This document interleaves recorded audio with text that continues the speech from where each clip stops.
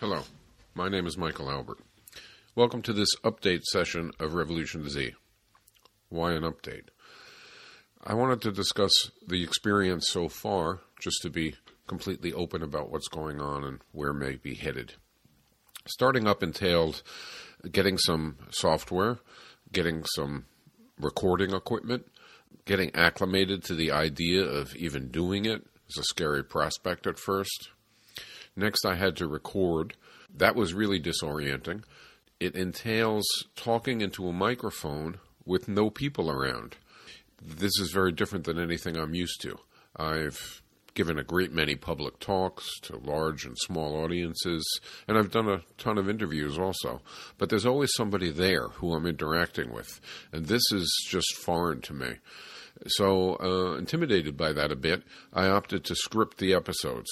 I may change that. I think it's distinctly possible that the quality of that, the spontaneity of that, the feeling of that is less desirable than it would be if it was unscripted. We'll see. This session or this update is unscripted, so it may provide an example by which we can judge. Also, I have fundraised at the outset. I would rather not have done this. I certainly don't like doing it, but I do need it. For the podcast to succeed, especially for it to grow, I do need some financial support. So I want to thank people who have made donations so far. There aren't that many people, but their donation level has been above anything I expected on average, and so we're at about $500 a month pledged. I would like to get that up to $1,000 a month, and that's going to take some more help, obviously. So what's coming for Revolution Z? Well, if the financial end of things works out okay, we'll switch to 3 episodes a week. One on Mondays will be me doing episodes like I've been doing, where I'm the host and also the only person on the show for that episode. On Wednesday, there would be an episode that's me hosting, but I would be asking questions of and discussing with a guest or perhaps guests. Content would be broadly similar, but now we would have the benefit of the expertise of somebody in a particular area or specialty who we'd be talking to. And on Fridays each week, there would be I guess you could call it a question and answer episode. We would collect questions from users, particularly from patrons, people who have signed up via the Patreon site, which is where people can help and pledge funds, and we would collect their questions and on Friday answer them on a live show, me and my guests for that week when possible. Also, for the Monday shows, I think we're going to do 3 streams of content. One would be visionary or vision, like we've been doing. So the first 5 podcasts or the first 5 episodes have been all about economic vision. And the vision stream would be more or less like that, henceforth. The second stream would be strategy. And that would be more discussion of how do we get to what we want. And it would more often take off from real-world examples of activities and events and difficulties and discuss them from a strategic perspective.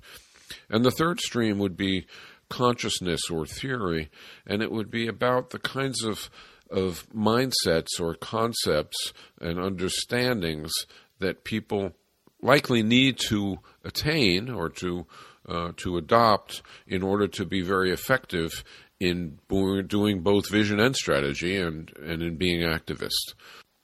So that brings us to the present. I'm planning new episodes, getting ready also to use social media. This is a bit of a break for me.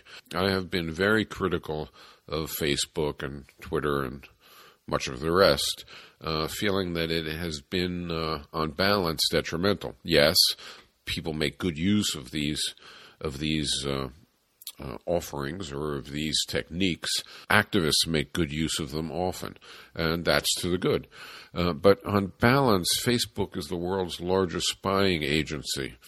It's incredibly commercial, and it's incredibly constraining of the width and depth that used to be the World Wide Web.